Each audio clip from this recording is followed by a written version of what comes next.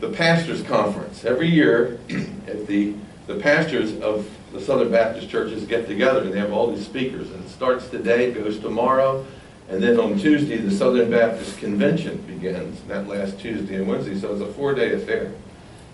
And tomorrow, I'm having an article. I'm writing an article. It's going to be in SBC Today. You can get that online.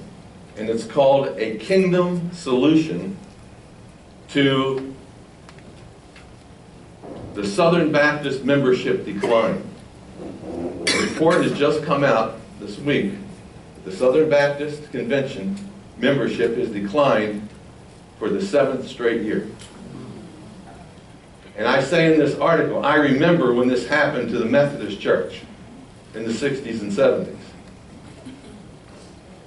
And those of us who were evangelicals looked at the Methodist Church and we said it's because they're liberal. You remember that? And guess what? There's not a liberal in the Southern Baptist Convention. So, and we're declining. So what's the reason for the decline and what's the solution? So this article is called A Kingdom Solution to the Decline in the Southern Baptist Convention. You can get it online tomorrow. And it's going to overlap the Pastors' Conference and the Southern Baptist Convention. And my hope is that the thousands of people who are there will access it. And maybe somebody will take it to heart. And maybe 1 or 2 people will buy my book on the Kingdom of God. Okay, so ready? Psalm 71. That's really not my motive. I just threw that out as something that was supposed to be funny that wasn't. Okay, Psalm 71. Now, has 24 verses. So what I'm going to do is I'm going to read all the verses as we go along, and I'm going to make some observations along the way. We won't spend a lot of time on each verse, and I don't think we need to. Especially if you, as we read along, notice the verbs, whether it's a past tense, whether it speaks of the present, whether it speaks of the future. It's very important in reading the Psalms, the verbs. And the pronouns.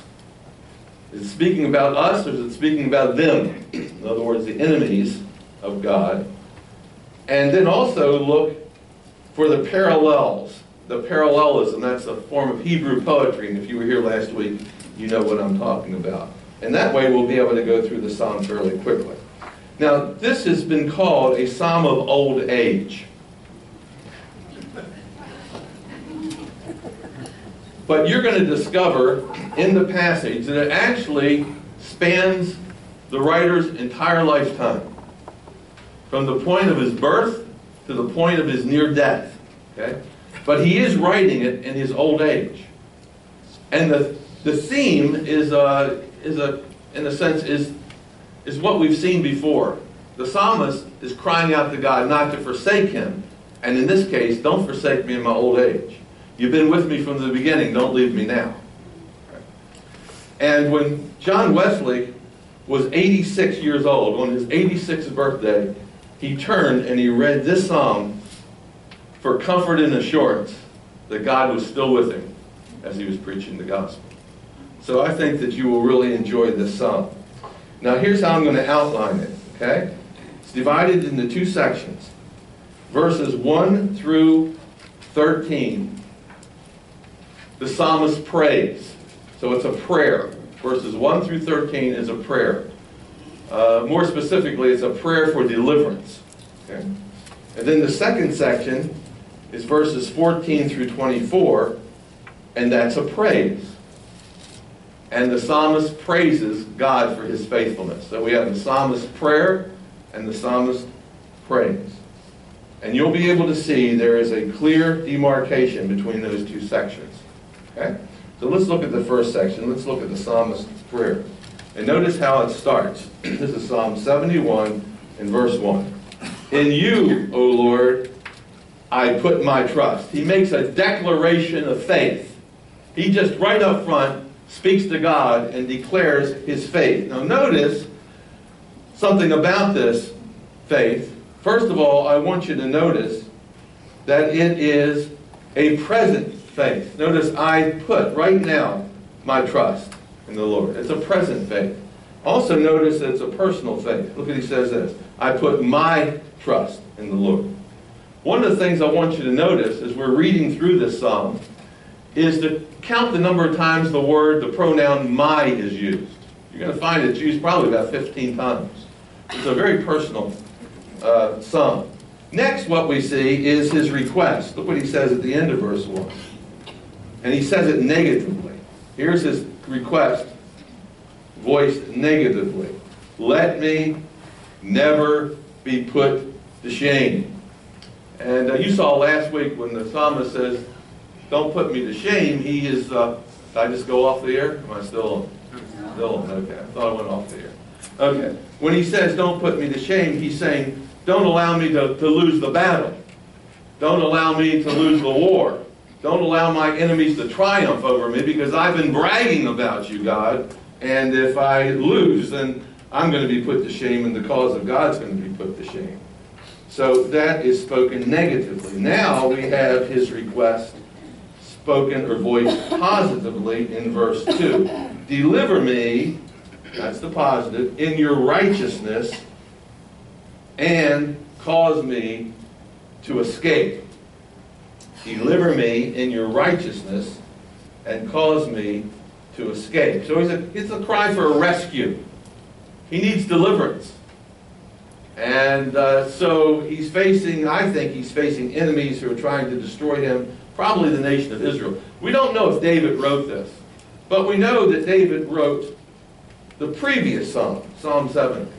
And you're going to see a lot of the things in Psalm 71 are repeated from Psalm 70. So it's probably David that wrote this. So he's facing these enemies, and he cries out to be rescued.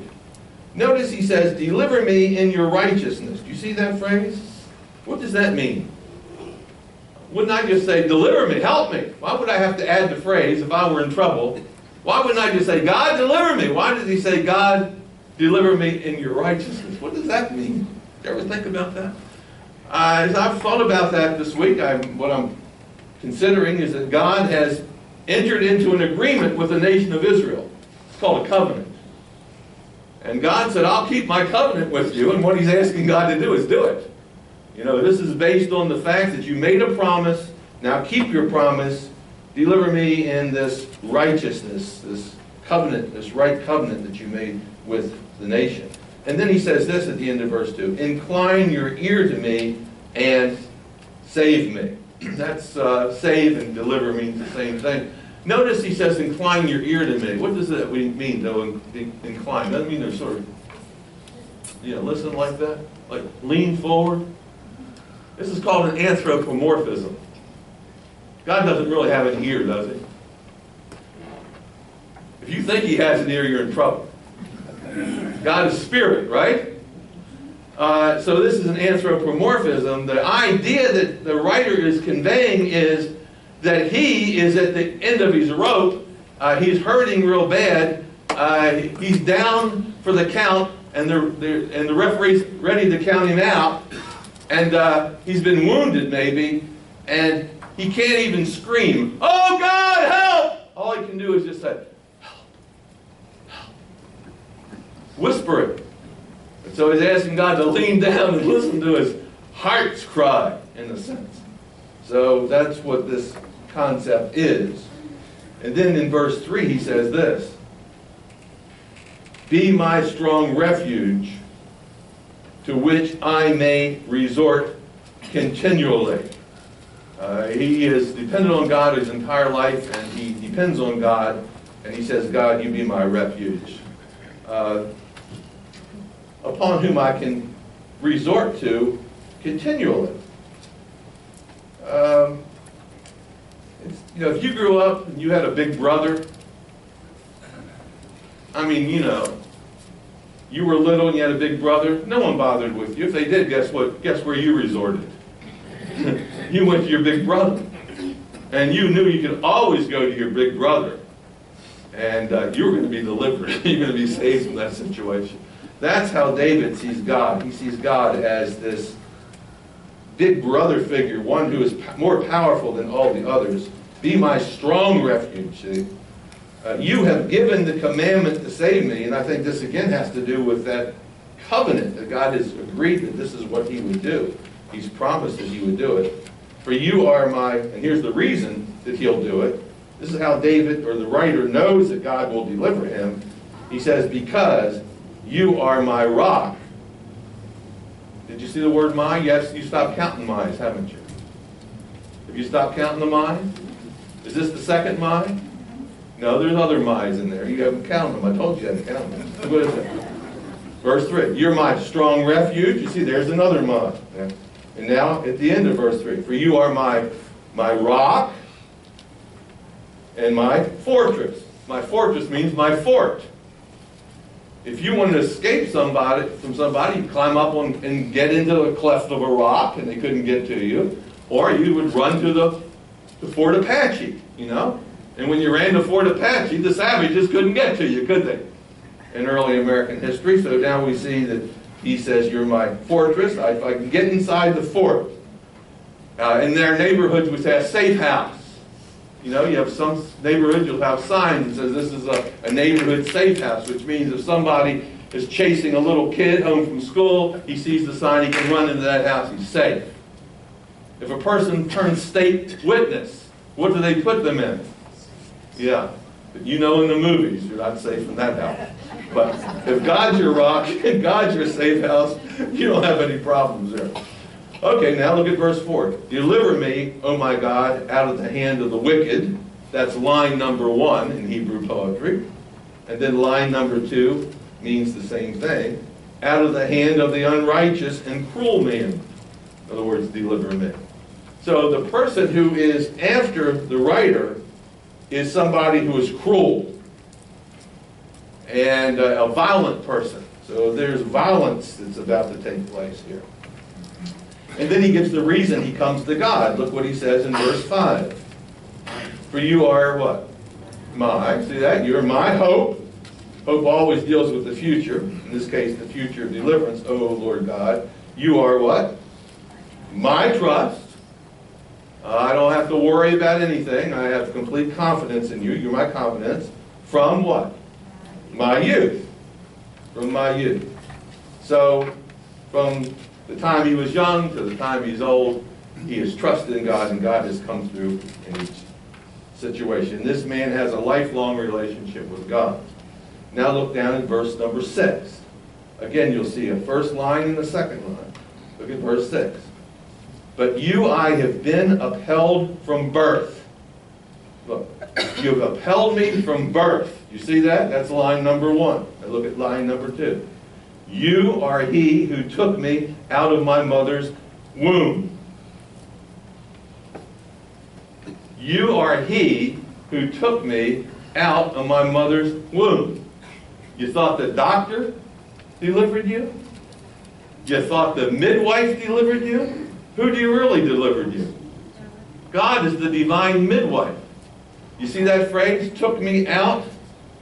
Some translations have this, you severed me from my mother's womb. Anybody have one of those translations? That's basically what the Hebrew says. You severed me. It could be the idea, you cut the umbilical cord when I was born. And so this means that from the start, from the point of birth, see, God has had his divine hand on this individual's life. And the psalmist realizes that. And let me just tell you something. God's had his hand on your life from the time you were born too. You may not realize it. And he's had his hand on your child's life and your grandchildren's lives and your siblings' lives. And you might think, you know, where in the world are they going with their lives? But I'll tell you something. God has everything in control. You might not realize it, but he does. The psalmist realizes it and he declares it. You know, this is the thing. We often say, well, yeah, I know God's guided me. I can look back and see his hand. You know, I can trace his hand and his guidance throughout my life, but we don't declare it. See, the psalmist declares it. That's what makes the psalmist a little different than most of us. Look what he says in verse 6.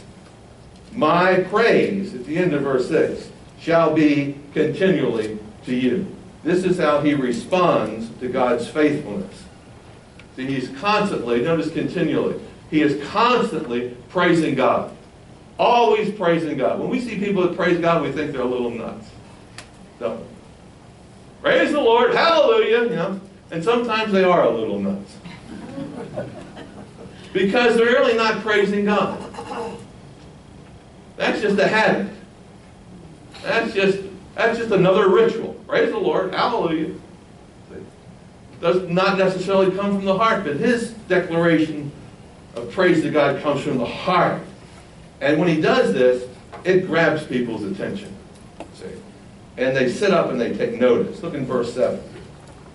I have become as a wonder, as a sign to many.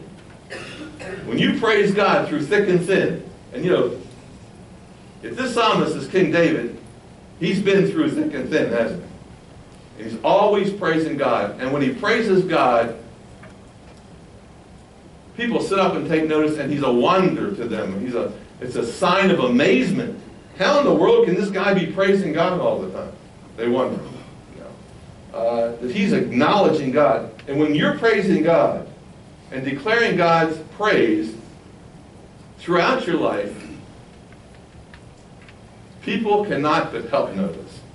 It's like a thunderbolt. It's so rare to see that happen, that they sit up and they take notice. And he says that's what happens. He gives a testimony to God. But look at the end of verse 7, what he says. In the beginning he says, I have, but look what he says at the end of verse 7. But you are my strong refuge. The people look to the psalmist in amazement, but the psalmist knows where the real strength comes from. See? The psalmist realizes that God is the source of his confidence. People look at him, David, and they say, oh, he trusts the Lord. How does he do that? And David says, well, they look to me, but guess what? I know. It's not me. It's because you're so great. You're so strong. I just have my confidence in you. And then he says this. This is a good statement. Let my mouth be filled with your praise. And this is his request. And let my mouth be filled with your glory, in a sense, all day long. So, this is his request. Lord, let my mouth be filled with your praise and your glory all day long. Now, if your mouth is filled with something, put marbles in your mouth. Okay? Doesn't matter what you put in your mouth. And fill your mouth with whatever it is. And I'm talking about filling it. And fill it all day long. You don't have any more room in your mouth for anything else, do you? The psalmist says, my mouth is filled with the praise of God all day long. This is why he's such an amazement to the people. And if your mouth is filled with praises to God all day long, there won't be any room for you to criticize other people, gossip, talk bad about people, complain. You see that? Because if you're filled with God's praise, there's no room for anything else. See? So this is his heart's desire. This is how he wants to live. Now look at the next petition, verse 9. Do not cast me off in time of old age. Line number 1. Line number 2. Do not forsake me when my strength fails. So the first line and the second line means exactly the same thing. This is the first time, by the way, old age is mentioned in the Psalms. And his eyes are failing. See? His hearing is failing. His bones are getting brittle. You know you're getting old. One of the marks is when you fall, and what happens?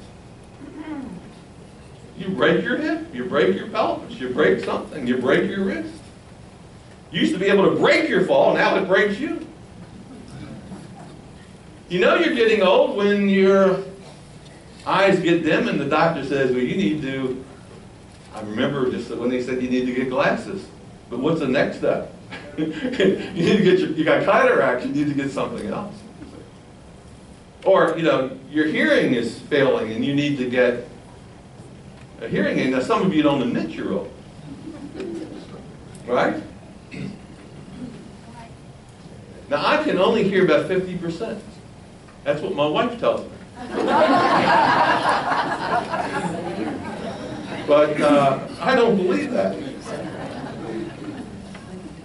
So he's describing being old. Notice what he says in verse 9. Do not cast me off in the time of old age.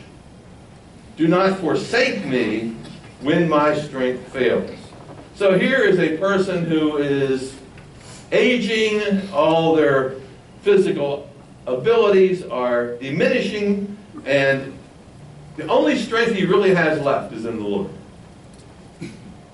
Because if somebody said, hey, I want you to do that, and you're old, guess what? Well, when you were 25, you could have done it, but guess what? You can't do it anymore. So his only strength is in the Lord.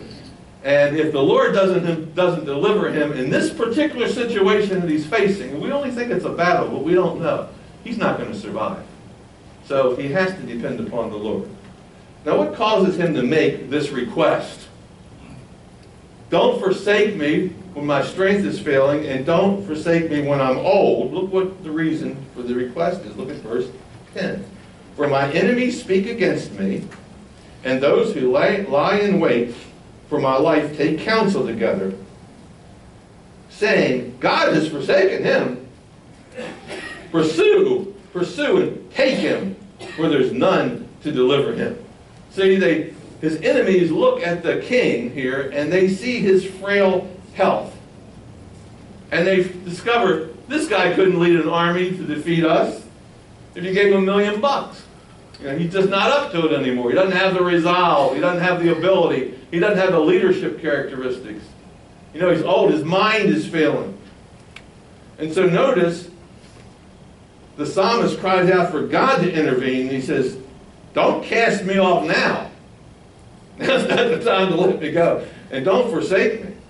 Because my enemies, in verse 10, speak against me. Notice that their strategy. Notice what their weapons are to defeat the psalmist. In verse 10. Number one, look at this. They speak against me. They start passing rumors around. The king's can't do it anymore. You know, you really need to not get behind this guy.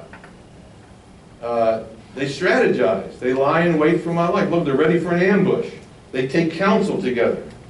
What do they say when they get together in that smoke-filled room, developing a strategy against the king to overthrow his nation? Look what they say in verse 11. God has forsaken him. Boy, that's pretty strong. We can go up against him now. We can defeat him because God has forsaken him. They're going to be wrong in their evaluation. So here's what they decide to do. Let's pursue and take him, for there's none who will deliver him. He just doesn't seem like he's going to be able to defend himself or defend his nation.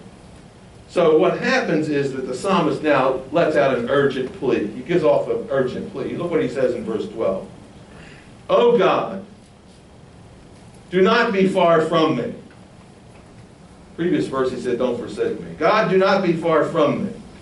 O God, make haste to help me. Prove them wrong. Prove them that you haven't forsaken me. Come to my aid and do it now. See? He says in verse 13, let them be confounded and consumed. We saw that was repeated over in Psalm 70 in verse 2. Remember that from last week? That means when they get together and they get in their battle, let them get confused. We talked about the fog of war and all that kind of stuff. Line number 1 and then line number 2 in verse 13. Who are adversaries of my life, let them be covered with reproach and dishonor who seek my hurt. And so they want to overthrow the king and overthrow the nation. And they said, we can do it now. He's frail. He can't lead an army. We got him right where we want him. God's forsaking him. And he cries out, oh God, don't forsake me. Don't be far from me. Confuse them with the fog of war come upon them. Bring reproach and dishonor to them, those who seek my hurt. In other words, cause them to lose the war. Okay? So that's the first section. The whole thing is a prayer, basically, isn't it? Okay? Now, we move to the psalmist praise, section number 2, verses 14 through 24. And this is the pivot point in the psalm. Okay, this is the pivot point in the psalm. Everything revolves around this verse, okay? Beginning in verse 14, everything changes. Look what he says in verse 14. But I, see that? But I. Verses 1 through 13, he prayed because of his enemy. Them, the enemy, they that want to hurt me. See, that was how verse 13 ended. Now, look in verse 14. But I, from this point on, from 13 all the way to the end, the enemies will not be mentioned once, except in the very last phrase of the last verse. So now everything now focuses on the psalmist himself, okay? And it opens up with a vow. Look what he does in verse 14. But I will hope continually. I'm not going to stop. I'm not going to give in. I'm going to continue to hope, which deals with the future. You have, I hope it's not cancer. I hope it's not this. I hope I get out of this situation. I hope always deals with the future. He says, I'm going to hope, put my reliance on God, and I'm going to do it continually, regardless of what the situation looks like, regardless of my health. And, he says in verse 14, I will praise you yet more and more. In fact, you know what I'm doing? I'm ratcheting up another bit. Now, if they just thought his praise was something before and caught people's attention, now he's going to ratchet it up even more. And he says, I will praise you yet more and more. Why is he going to do it? Look at this. Look at the reason. He says, my mouth shall tell of your righteousness and your salvation all day. Here's the reason. For I do not know their limits. Now look at that. What does that mean? I do not know their limits. That means I don't know the limit of your righteousness, and I don't know the limit of your deliverance. In other words, what he's saying, some translations have, I do not know their number. Does anybody have a translation that says, I do not know their number? Well, a couple of you have that. What he's saying is that God's righteousness, God's covenant-keeping ability to do what he says he'll do, God's justice, God's love, God's protection, is inexhaustible. I don't know their limits. They're without limit. They're without number. You can't number us. God is faithful no matter what. It's beyond number. The depth of his love, the depth of his faithfulness to you, the width, the depth and the width, the breadth, the height are without number. It cannot be calculated. God's character and God's ability are beyond anything that we can think of. You can think of the highest number that you can think of. 20 times, zillions times zillions. It doesn't exhaust God's ability. So he says, I'm going to continue to praise you. I'm going to ratchet it up because I do not know the limits of your power. When God has delivered David, it just took God just a wink. God's power is unlimited. So how unlimited is it? The Red Sea can open up. Is a whole nation of a couple million people can escape from a tyrant. The tyrant's army comes after them. And just like that, it's over. All God told Moses to do was, hey, lift up your staff, would you? Moses said, I'm old. I'm decrepit. I'm old. I'm decrepit. Aaron says, let me help you. And guess what? The sea opens up. The enemy's destroyed. That's God's power. See, that's an amazing thing, isn't it? Walking on water, flood, it doesn't matter. God's power is unlimited. Now, as a result, he comes and gives another vow. Look what he says in verse 16. I will go in the strength of the Lord God. Look, I will go in the strength of the Lord God. In other words, I won't rely on my own ingenuity. See?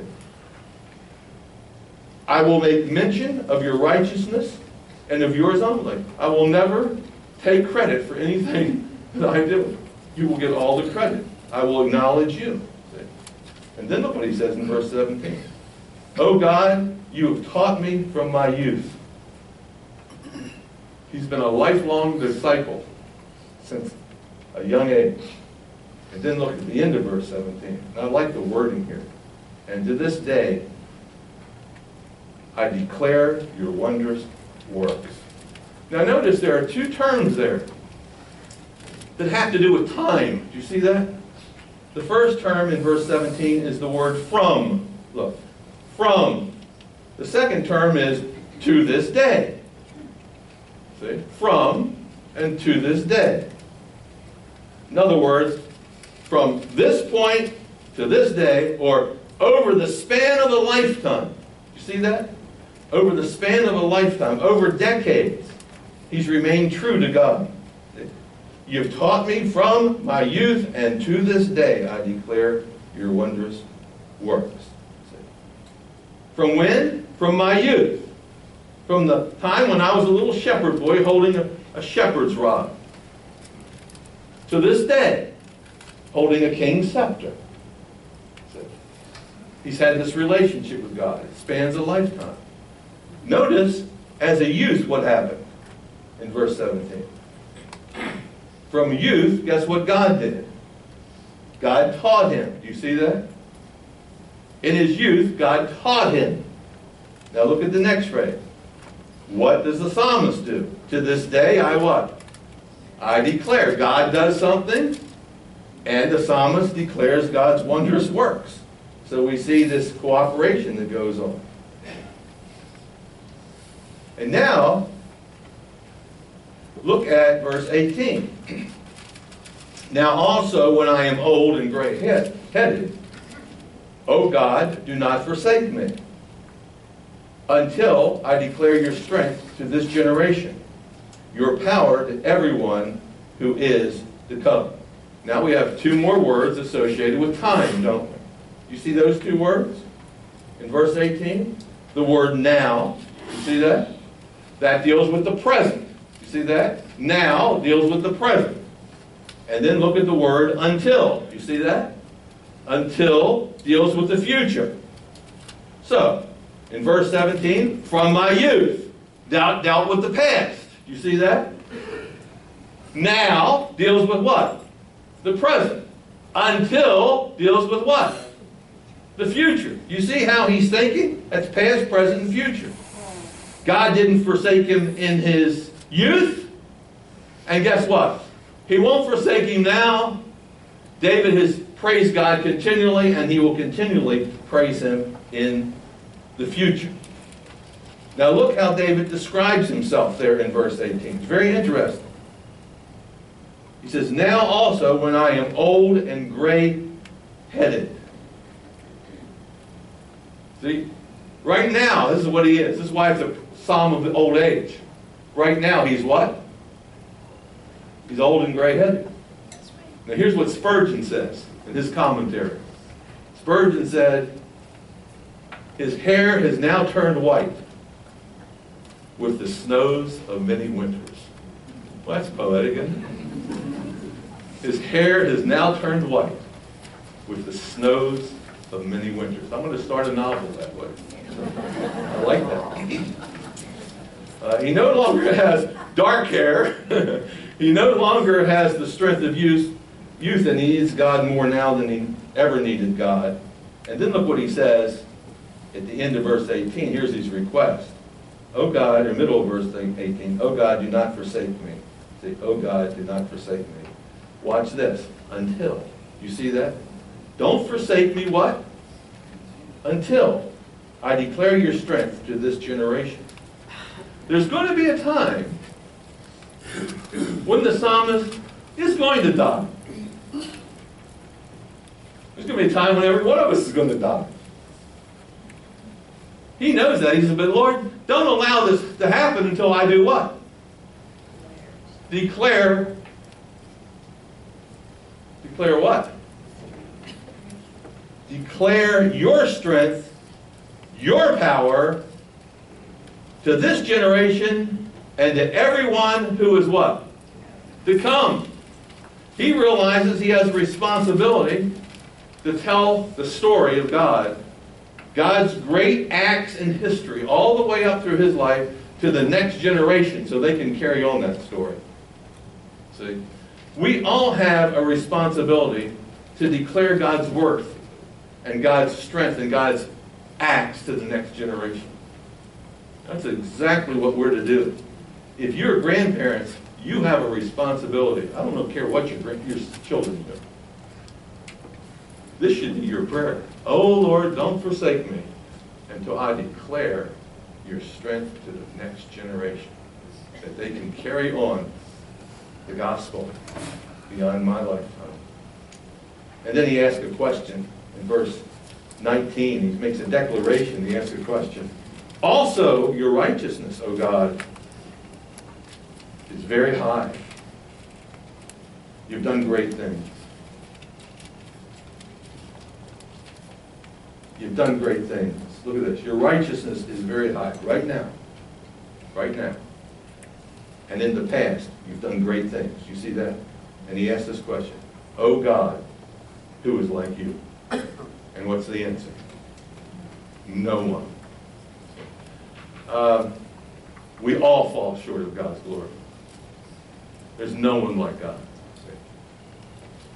Every human exploit is child's play compared to what God does. There's no one like God. He's that high.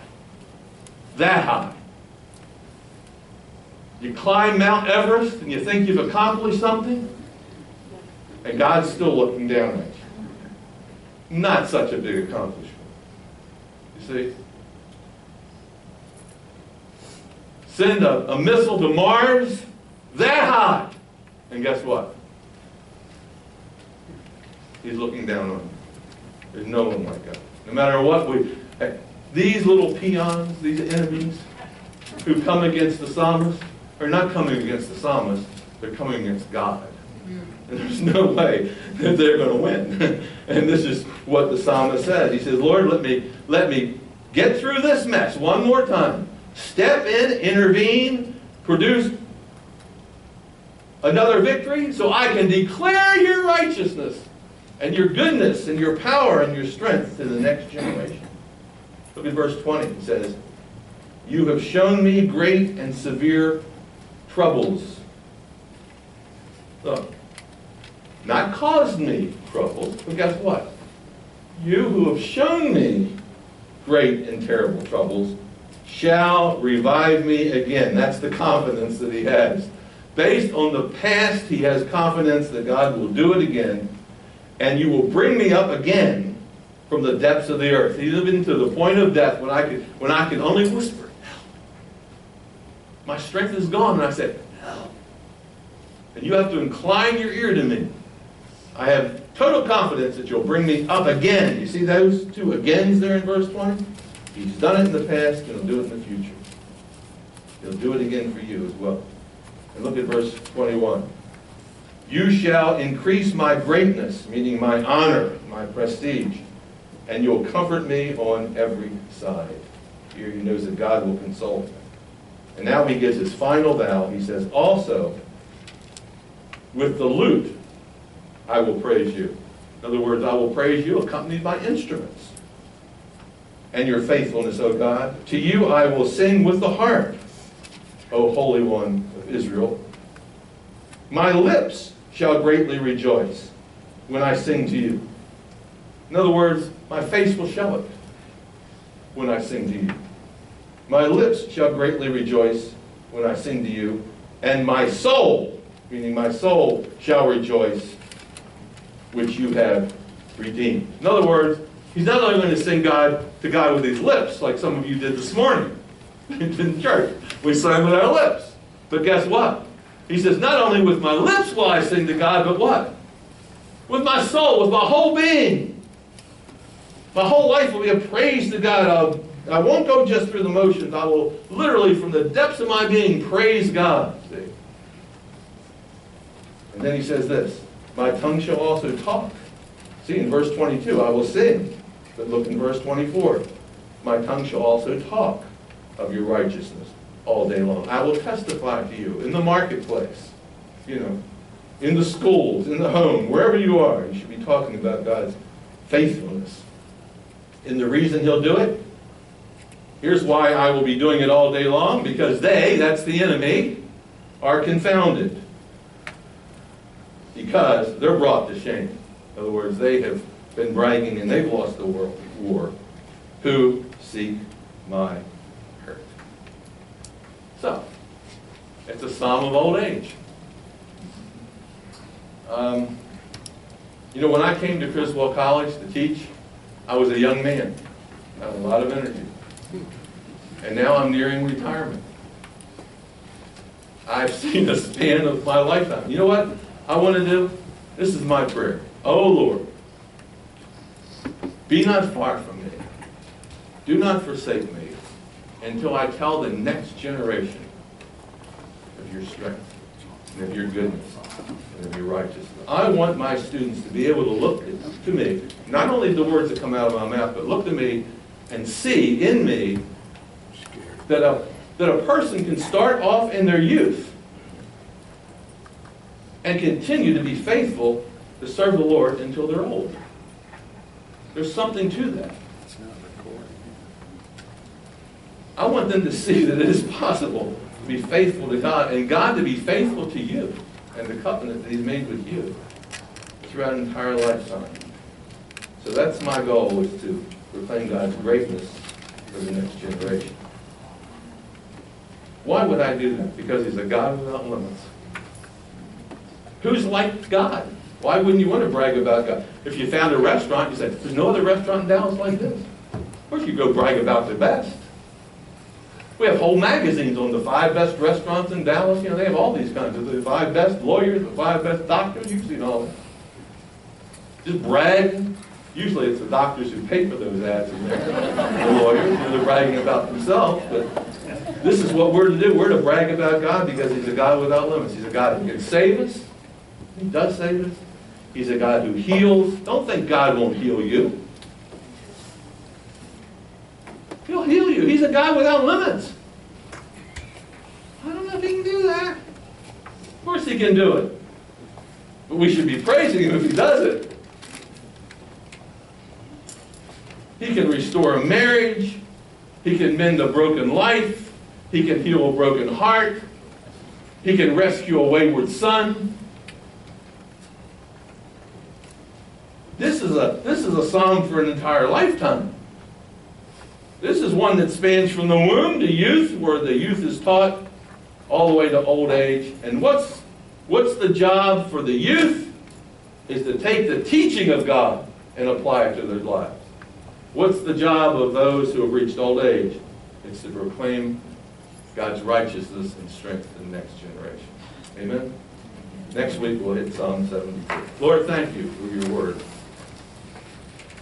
When we see a psalm like this, and whatever station in life we are, wherever we are in our chronological journey of life, whether it's the teenager, 20s, 30s, old age, this is a psalm that we can take to heart.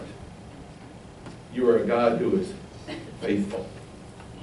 You will not forsake us until that mission that you have for us is over. Oh Lord, and even then, as we look to the cross, and Jesus completed His mission on that cross, you didn't forsake Him, you raised Him from the dead. Lord, we know that that will be our case as well. One day we'll all dwell in the kingdom of God on this earth, and everything will be restored. We'll look back and we'll say it's been worth it. Our faithfulness to God, His faithfulness to us, has been a testimony to the world. And in the end, we'll be glad that we've made this lifelong commitment to you. Oh Lord, help us to keep it. In Christ's name. Amen.